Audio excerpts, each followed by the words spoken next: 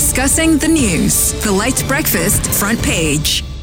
And we're back discussing some of the most relevant news stories affecting Malaysians. With us today is Daniel Zulkifli, reporter from The Vibes. Daniel, let's talk about GST. Finance Minister Datuk Seri Tunku Zafrul has assured that if the government decides to reintroduce the goods and services tax, it will be improved in terms of efficiency of its reimbursement process, business compliance level, and overall administration.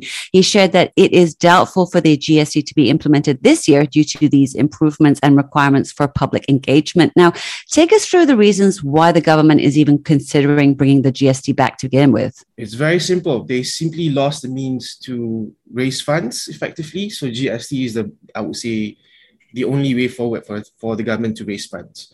In terms of how the government sees the GST, is basically it's a much more effective tax regime compared to the SST because it taxes at all levels of productions instead of just at the end user. When the GST was abolished back in 2018, even the Pakatan Harapan administration was worried that they will lose somewhat 20 billion in annual revenue. So there was, if you look at all the statements in the past couple of years, there was no real effective means to actually cover back up this loss of 20 billion.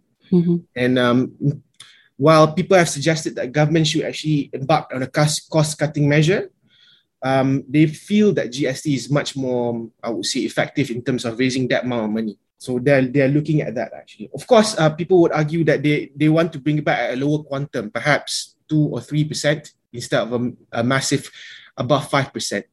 So the government is actually looking at that. Okay. But the timing is very crucial because I don't think they want to implement it this year.